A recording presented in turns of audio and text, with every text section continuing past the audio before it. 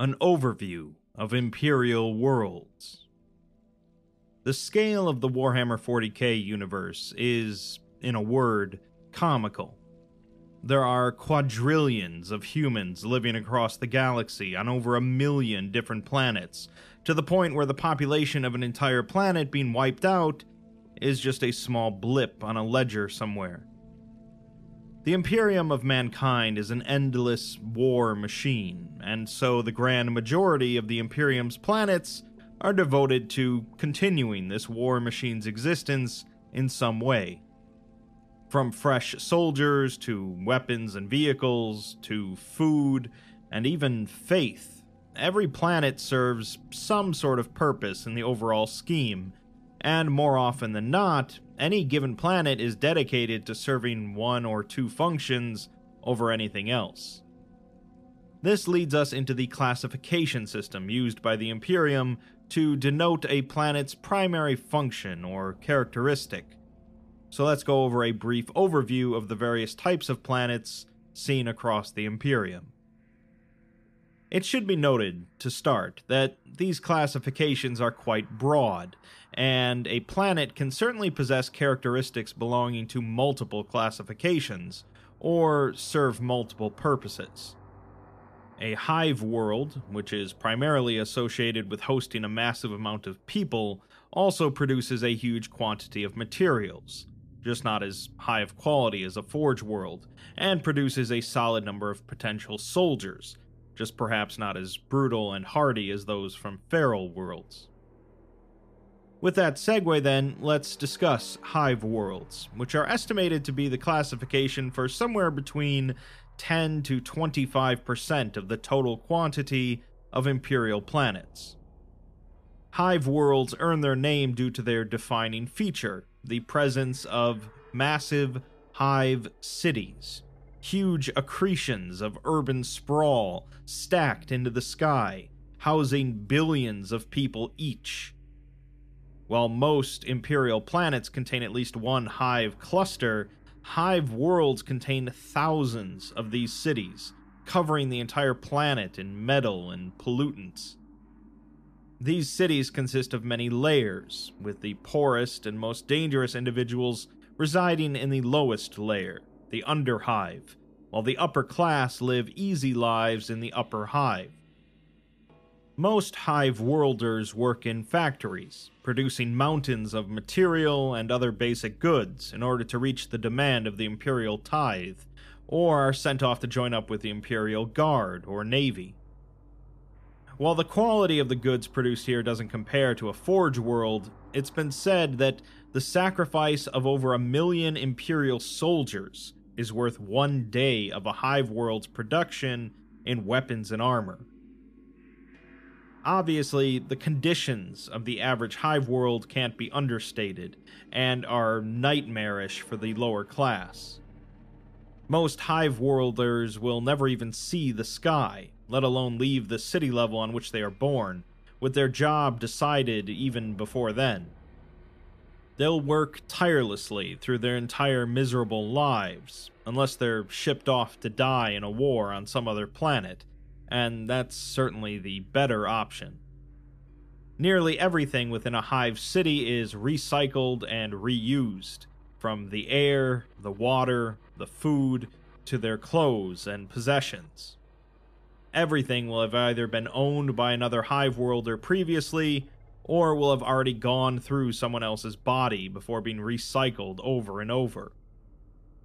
The hive cities and their endless factories pollute the ground of the planet to a degree where nothing could ever hope to grow, so nearly all food has to be imported from agri-worlds, but there's rarely enough for the billions of people in each city.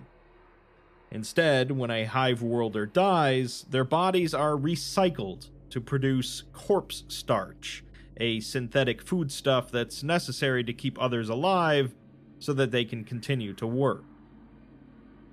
Mutants, violent gangs, and crime of every imaginable sort run rampant throughout the Underhive, making them popular locations for chaos cultists to work their dark ways.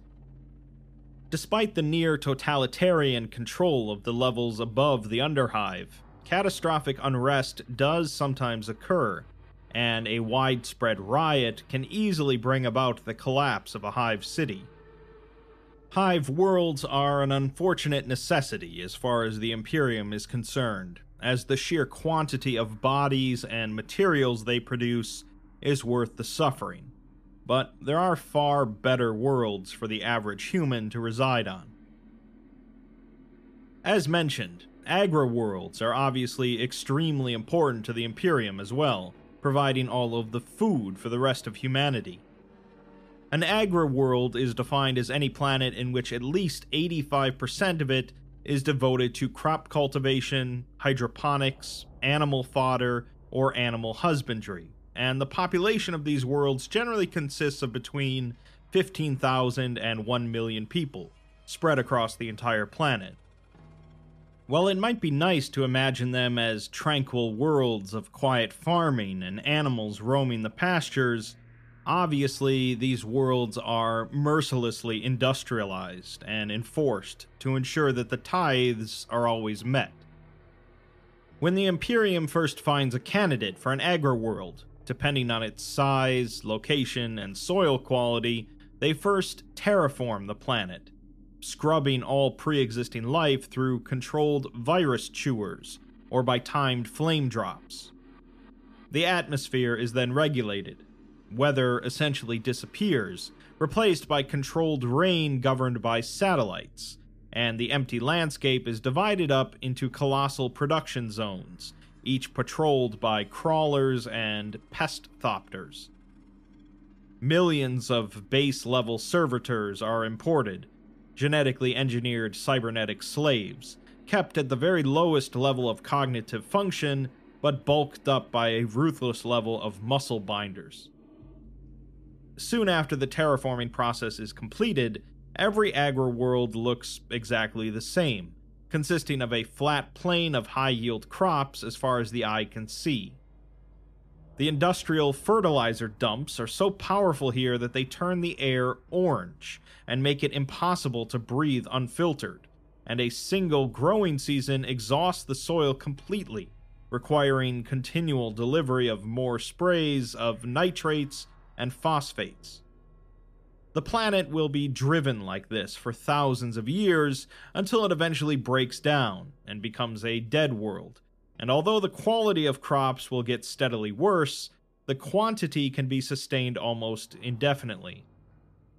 At the end of each season, great harvester leviathans, the smallest of which are 100 meters long, are used to suck up every last speck of grain, which are then taken into the city-sized processor vats, blasted with antibiotics, smashed, burned, crushed, and then stamped and packaged. Despite the common Imperial propaganda of agri-worlds as bucolic lands where you can live outdoors with the sun on your back, life on an agri-world is an unrelenting, back-breaking, and monotonous existence, consisting of punishing work details in rad suits. There's a saying among the indentured workers that end up on one: you come for the soil, and you end up part of it. Survival certainly has its price, which for the Imperium is largely paid by its unfortunate common population. No doubt a better place for a human to live in the Imperium is on a feudal world, which is the designation for any planet with a human population in which their level of technology doesn't go above crude, black powder firearms or so. These pre-industrial worlds typically have a population somewhere between 10 million and 500 million, and generally have little direct political or economic interference from the Imperium, and aren't required to pay quite as high of tithes. The people of a feudal world all owe allegiance to those above them, from the lowliest of peasants all the way up to the planetary governor, who often resides on an orbiting space station to avoid upsetting the cultural balance. This ensures that the entire population of the planet is stable and kept in line, with no random wars breaking out over territory disputes. Life here for most is simple, harsh, and demanding, But unlike most planets in the Imperium, feudal worlds are often self-sufficient, able to provide enough food for themselves, as well as some to pay the tithe, along with certain goods that would be unlikely to be found on other worlds, such as wooden furniture and pieces of art. Of course, soldiers are another popular export of feudal worlds, as even though they have to deal with a bit of culture shock from being introduced to the rest of the Imperium, the emphasis on nobility and honor makes them quite suitable for the Guard. They also are popular locations for various Space Marine chapters to find new recruits, for similar reasons. Additionally, the more scholastic among them might end up joining the Adeptus Administratum, or the Imperial Creed. That being said, oftentimes the Imperium will discover a feudal world and decide to take it over completely, turning it into a forge world or an agri world in order to maximize production, rather than letting it remain a medieval society. The exceptions to this are often knight worlds, which are similarly feudal in nature, but which are ruled by noble houses that are trained in their ancestral combat walkers called Imperial Knights. These battlesuits hail from humanity's age of technology, and while the modern Imperium can make various versions of these knights, the real advantage of the knight houses is that they possess generations of individuals that will spend their lives training and bonding with the house's ancestral knights. Somewhat similar to feudal worlds in that they've been allowed to develop somewhat naturally rather than overhauled for a single purpose are the civilized worlds. These worlds are pretty common throughout the Imperium, often being self-sufficient and possessing a population anywhere from 15 million up to 10 billion. They pay a moderately high tithe to the Imperium and may possess large, sprawling urban areas, but haven't quite reached the levels of being true hive cities. These worlds are of course still ruled by a planetary governor, and will generally be aware of the overall Imperium, so they will have temples to the God Emperor and will be prepared to be shipped off to join the Guard. These worlds are widely varied, but the average one is probably pretty similar to our present-day Earth, making it certainly one of the safest and most pleasant locations for the average person to reside. On the flip side, we have feral worlds, the most primitive of the human worlds within the Imperium. The technological level of these worlds often resides within the Stone Age, and the population consists of hunter-gatherer societies using primitive tools and weapons. Assuming that the Imperium doesn't take over the planet for some other reason, such as the soil being abundant or rich mineral deposits, the world will be ruled over by a planetary governor, largely for the purpose of recruitment. The harsh living conditions here is ideal for producing hardy soldiers for the Guard or the Adeptus Astartes. Sometimes these primitive recruits are trained in massive groups in vast drill camps, whilst other times they're simply given a las gun and thrown into a war zone. Culture shock is, of course, an issue, and can even result in madness, but those that maintain their grip on sanity will often retain their primitive superstitions and tribal ways. Of course, distrust and aversion to witchcraft is always seen as a positive within the Imperium. Death worlds are similar in that they're harsh planets that produce capable soldiers, but these are worlds in which the native flora and fauna has evolved in such a way to be nearly inimical to human life. Humans can and do live on these worlds, but it's a never-ending struggle, with the population ranging from as few as 1,000 to as much as 15 million. Death worlds take many forms, from jungle-covered hellholes to barren volcanic wastelands, and most of them do not contain human settlements, but rather Imperial outposts and support facilities. Some of these planets are rich in minerals, animals, vegetables, or gases, so tithes can get set up. But as mentioned, some of the hardiest soldiers in the Imperium come from death worlds. the most notable of which is Katakan and its jungle fighters.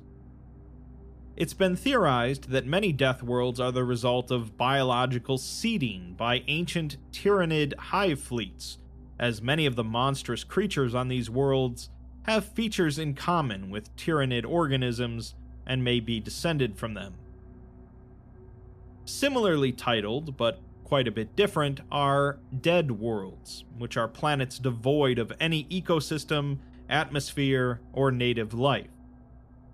These worlds generally aren't worth the massive terraforming process that would be required to make them habitable, but the Imperium and the Adeptus Mechanicus will occasionally use them to host research stations.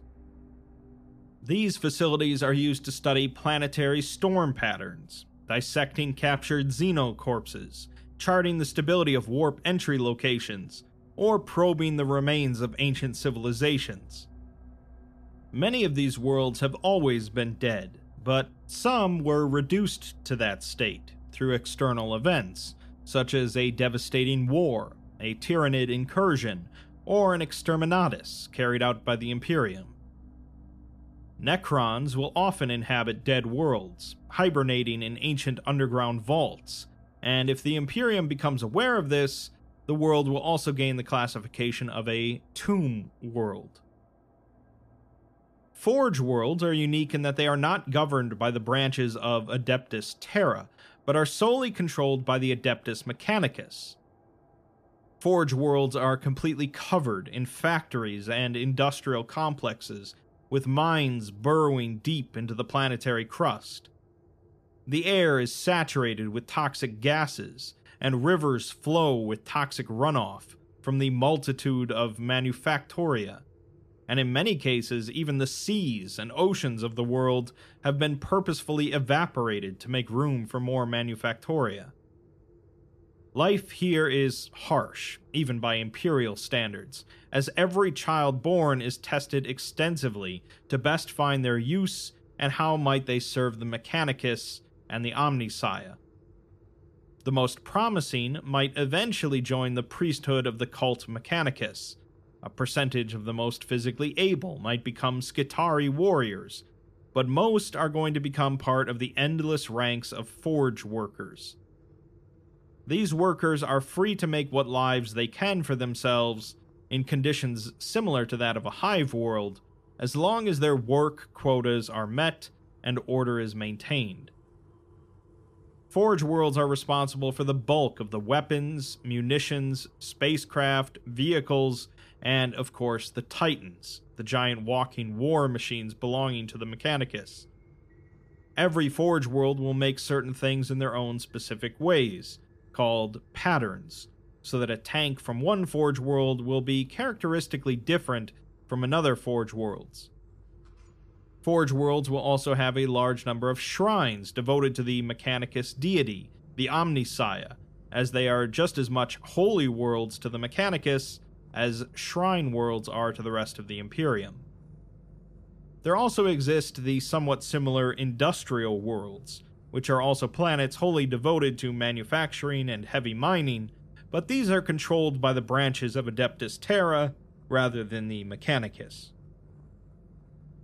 These comprise the main classifications for worlds belonging to the Imperium of mankind, but there are plenty of lesser classifications that further indicate the definition and purpose of a world. There are, of course, the Adeptus Astartes homeworlds, home to a Space Marine fortress monastery, and ruled by the Chapter Master. These worlds are exempt from normal Imperial tithes, and are the base at which each Space Marine chapter trains and houses their Astartes, as well as recruit new aspirants in the case of many chapters. Some chapters are entirely fleet-based, with one of their ships acting as their fortress monastery, such as the Imperial Fists, so they possess no homeworld. The Ecclesiarchy of the Imperium handles two different types of planets, the Shrine Worlds and the Cardinal Worlds. A Cardinal World is any that is controlled by the Ecclesiarchy, and generally don't have any real religious significance beyond that. There might be a high concentration of priests there, or massive theological libraries, but otherwise it's meant to be a somewhat self-sufficient world ruled by a cardinal of the ecclesiarchy. Shrine worlds, on the other hand, while also ruled by the ecclesiarchy, are noted as such for being devoted to a saint of the Imperium, or are otherwise holy sites. These worlds are places of eternal rest for holy men and women of the Imperium, and the surfaces of these planets are covered in cathedrals, shrines, and hallowed crypts. They often attract huge amounts of pilgrims that come to pay honor and respect to the saints and other renowned individuals here, or otherwise step foot on a planet where a great miracle was said to occur. Most shrine worlds fall into another category, such as being an agra world, a hive world, or even a death world, but become a shrine world due to having a strong relationship with a saint or a miracle.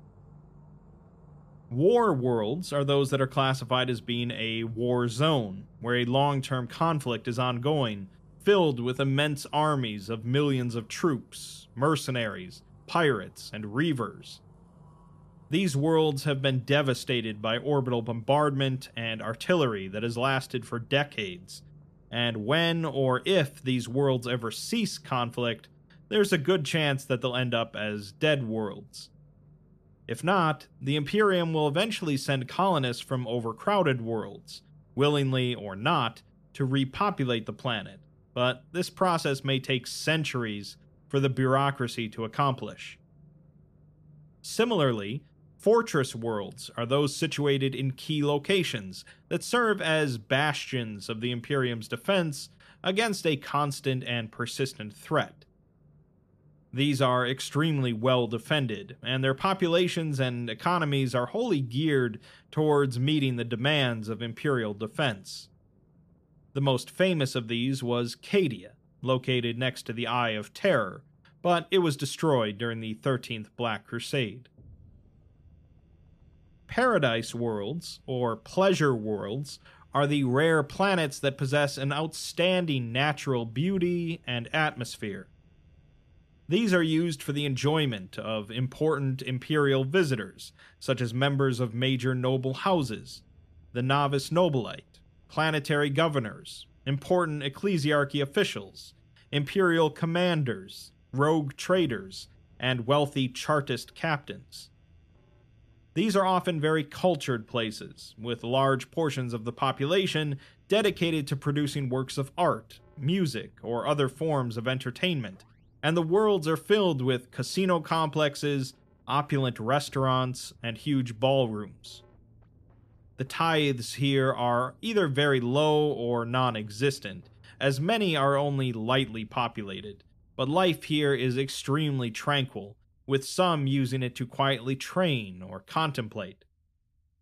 That being said, they're not without problems, and pleasure worlds often host one or more chaos cults dedicated to Slaanesh, the Prince of Pleasure, especially worlds that cater to the tastes of more depraved guests.